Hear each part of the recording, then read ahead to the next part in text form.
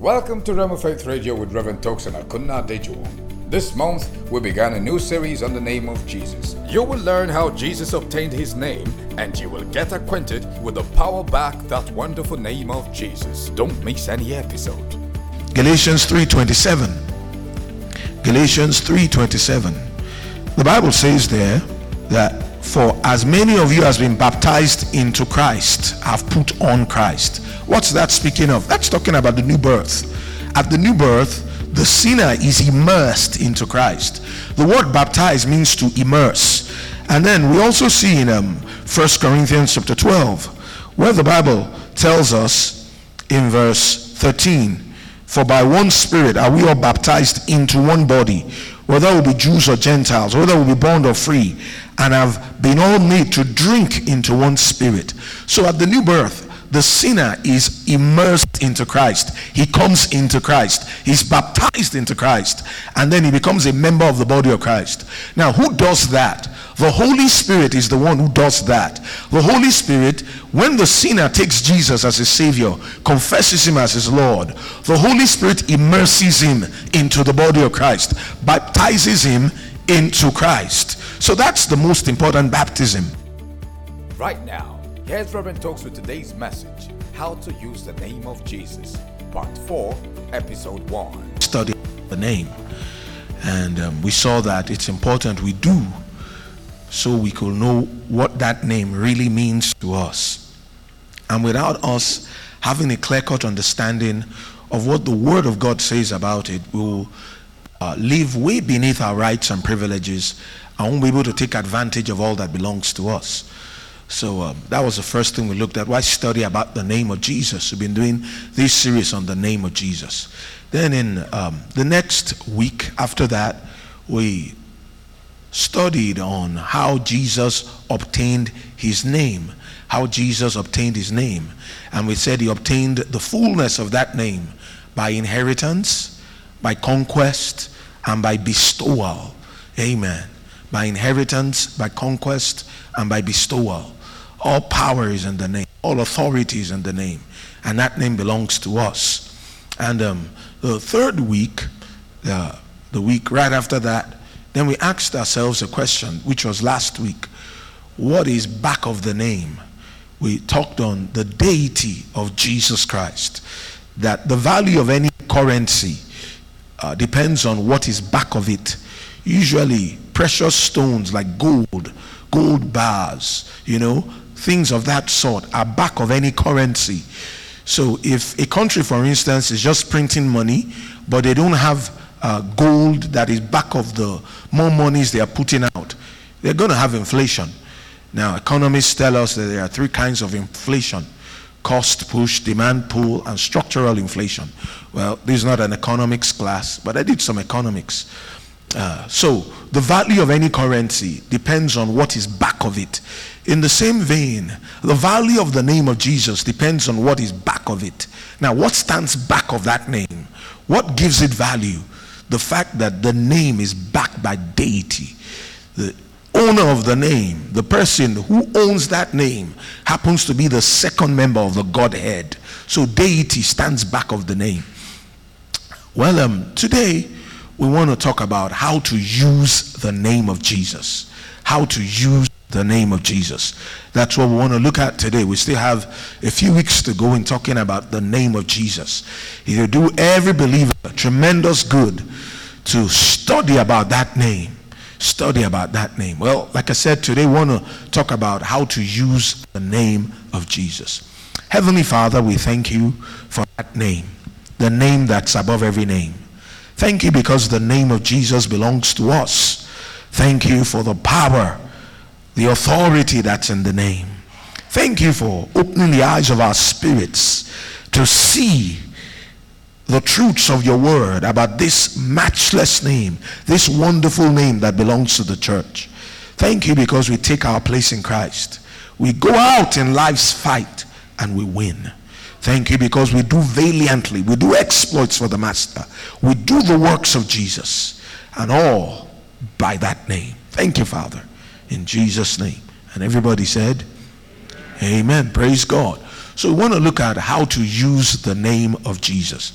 Now, I want to start off by talking about the fact that the name of Jesus holds a very vital and a very important place in God's plan of salvation. If you look at Matthew chapter 1, verse 21 and verse 23. Matthew chapter 1, verse 21 and verse 23. The Bible says there, "And she shall bring forth a son, and thou shalt call his name Jesus, for he shall save his people from their sins." 23 says, "Behold, a virgin shall be with child, and shall bring forth a son, and they shall call his name Emmanuel," which being interpreted is God with us. So we see that there's no separating the name of Jesus from salvation. Salvation is in that name. His name shall be called Jesus. Why? Because he shall save his people from their sins. So that name is music to the soul of the sinner. Salvation is in the name. Then in Acts chapter 4, and in verse 12, Acts of the Apostles, Peter and John taking the question about the healing of that man by the gate beautiful. And then Peter utters these words in Acts 4:12. He said, "Neither is there salvation in any other, for there is none other name under heaven given among men whereby we must be saved." So salvation is in that name. It's in that name. It's in that name. Praise God. Salvation is in the name. And in Romans chapter 10 verse 13, the Bible says, "Whosoever shall call upon the name of the Lord shall be saved." Whosoever shall call upon the name of the Lord shall be saved. Then we know also in John 1:12, the Bible says, "But as many as received him," talking about Jesus, "to them gave he power to become the sons of God, even to them that believe on his name." So there's no separating the new birth from the name of Jesus. It's in that name that we have the new birth. It's in that name that we have the new birth. Praise God. It's in the name. So we got born again into the family of God through that name. Amen. Then we know that there are at least three kinds of baptisms. In actual fact, 4 are spoken of in the Bible. We see that first there is the new birth, and at the new birth, the believer, or the sinner actually, because it's still a sinner, is baptized into Christ. In Galatians chapter 3, then we know also that there's baptism in water, and people have split hairs so much concerning the issue of water baptism. Some folks have said water baptism is not for today, that water baptism was just a symbol and it's not for us. But is that really true? No, that couldn't be true. Yes, we know that John the Baptist baptized in water before the death, burial and resurrection of Christ, and Jesus himself was baptized in the River Jordan. And when he came to John the Baptist to baptize him, John said, "No, I'm not worthy to unloose the latchet of your shoes. Why are you coming to be baptized of me?" Jesus told him, "It behooves it to be so now, for I must fulfill all righteousness." So Jesus did it in fulfilling all righteousness. Now, did it give him the life of God? He already had the life of God. Why was he doing that? To fulfill all righteousness.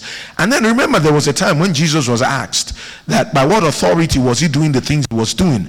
And then Jesus asked them a question. You know, it's not a Nigerian thing to answer a question with a question. Jesus did it.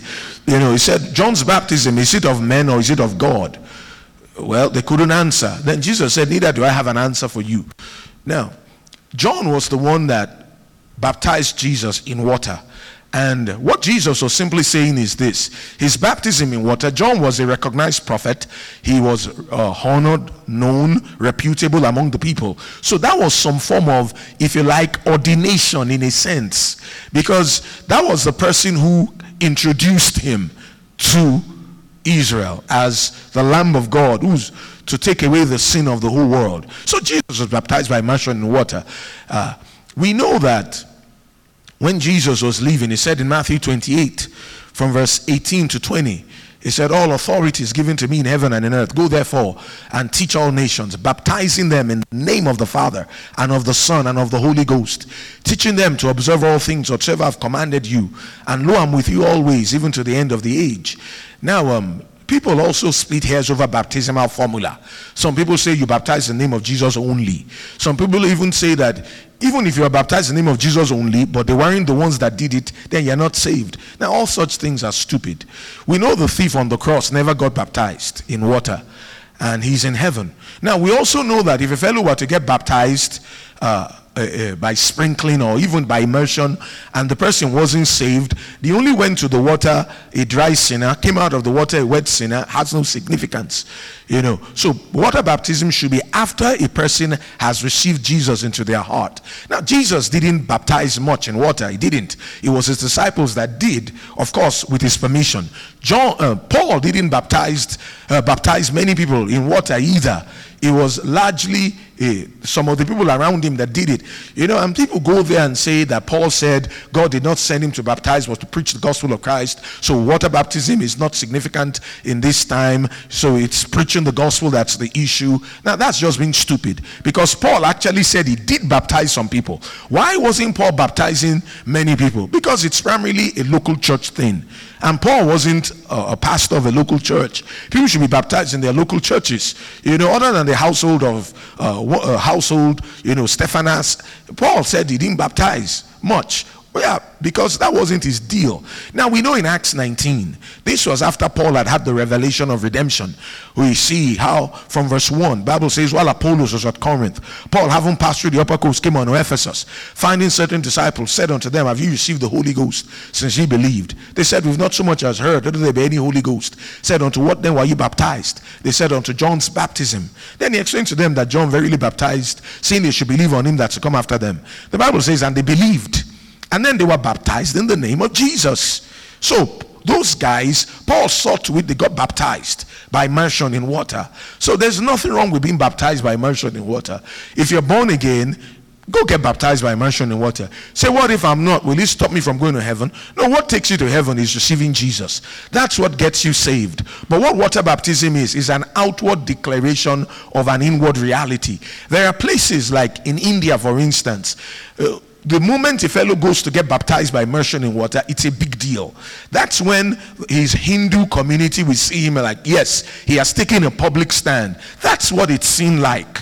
That's what it seemed like, and that's what it is. It's you making a declaration, an identification that when Jesus died, we died with him. When he was raised from the dead, we were raised with him. Amen. And we are alive with him today. That's all it is. So we don't have to split hairs over water baptism. Amen. So first, there's baptism into the body of Christ. The Holy Ghost baptizes the sinner into the body of Christ upon his confession of faith in Jesus as his Lord. Then there's baptism by immersion in water. Then the third baptism is baptism in the Holy Ghost. Now, the King James Version calls it baptism with the Holy Ghost, but really you can't baptize somebody with something, because the word baptize means immerse. I can't immerse you with something. Now, Episcopal priests translated the King James Version in 1611, and their practice was to sprinkle. So that's why they used with. Really, a better translation, and the Amplified Classic, Worrell New Testament, some other translations bring it out. They use the word in. So the believer now, he's born again. He's now baptized by Jesus in the Holy Ghost. So the Holy Ghost baptizes the sinner into the body of Christ. Jesus now baptizes that believer who's now saved in the Holy Ghost. Is the same as being filled with the Holy Ghost, with the evidence of speaking in other tongues or receiving the Holy Ghost. So that's the third baptism. Someone says, what's the order? Well, the best time to get a fellow filled with the Holy Ghost is the moment they get saved. So some people get born again, then they get baptized in the Holy Ghost right after, and then they get baptized by immersion in water. Some people get born again, and then they get baptized by immersion in water, then they get filled with the Holy Ghost. Whichever one. But provided your baptism in water wasn't before you were born again. Otherwise, it wasn't a baptism in water, it was you playing with water.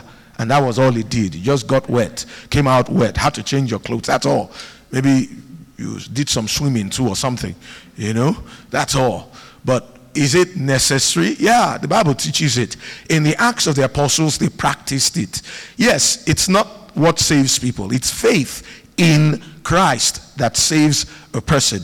But it's a declaration. It's an outward declaration of an inward reality.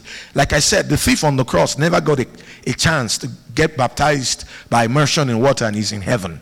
Amen. I just said to throw that out. There's been a lot of people have been splitting hairs lately over the issue of water baptism. And some folks say that water baptism is not New Testament. Water baptism is not necessary, that it's about faith. It's about putting our faith in Christ, the finished work of redemption. Yes, it is. But that's what water baptism symbolizes. It's just like communion. Communion hasn't saved anybody yet. You know, the power is not in the bread. The power is not in the blood. The power in the wine, I mean. The power is in the blood of Jesus that was shed 2,000 years ago. You know, when you take that communion, some people say this bread, it becomes the body of Jesus. No, it's not. This wine, as I drink it now, it becomes the blood of Jesus. No, it's not. That's transubstantiation. And that's not scriptural. What's the bread? It's a symbol. What's the wine we drink? It's a symbol. A symbol of what? Of the body of Jesus that was broken for us. Of the blood of Jesus that was shed for us. Now, can somebody be healed while taking communion? Sure. Why then will he be healed? Well, he's healed because he's acting on God's word. He's appropriating the finished work of redemption. So communion is a time when we remember what Jesus did for us. Well, that's just a side journey. So we know there's baptism into the body of Christ at the new birth. Baptism by immersion in water. Then there's baptism in the Holy Ghost. A fourth baptism that the New Testament doesn't say so much of is baptism of suffering. When James and John said, could we sit at your right hand, the other on your left, said, are you able to be baptized with the same baptism I'll be baptized with? Are you able to drink the same cup I'll drink? So there's a baptism of suffering. Now the Bible also mentions how some people, it seems they were baptized for the dead. It looks like that was a practice in that day where some people were baptized for the dead. Whatever that is, it doesn't seem to be practiced, or whatever that was, it doesn't seem to be practiced anywhere that I know today. So basically, those three baptisms: baptism into the body of Christ, which is the new birth, baptism by immersion in water, and then baptism in the Holy Ghost. And you know what? All three baptisms are in the name of Jesus. They're in the name of Jesus. So salvation is in the name. Receiving the Holy Ghost is also in the name. In Acts 2:38, the Bible says, repent therefore and be baptized, every one of you, in the name of Jesus, for the remission of sins, and ye shall receive the gift of the Holy Ghost. Amen. And then we see Mark 16:17, where Jesus said, and these signs shall follow them that believe. In my name shall they cast out devils. They shall speak with new tongues. So we speak in tongues in the name of Jesus. We're baptized in the Holy Ghost with the evidence of speaking in other tongues in the name of Jesus. So the name of Jesus is connected to the new birth, the salvation experience. The name of Jesus is linked, connected with the baptism in the Holy Ghost, being filled with the Holy Ghost. Praise God. So we're born into that name. That name belongs to us. You've been listening to Rhema Faith Radio, brought to you by the partners and friends of Rhema Nigeria. We offer training in God's Word and in the things of the Spirit for victorious Christian living and success in fulfilling ministry. Go to RhemaNigeria.com to find out more on how to become a student or partner of Rhema Bible Training Center Nigeria. Please call 081-01-166836. The number again, 081-01-166836. Kenneth Hagin's Rhema Bible Training Center Nigeria is here just for you.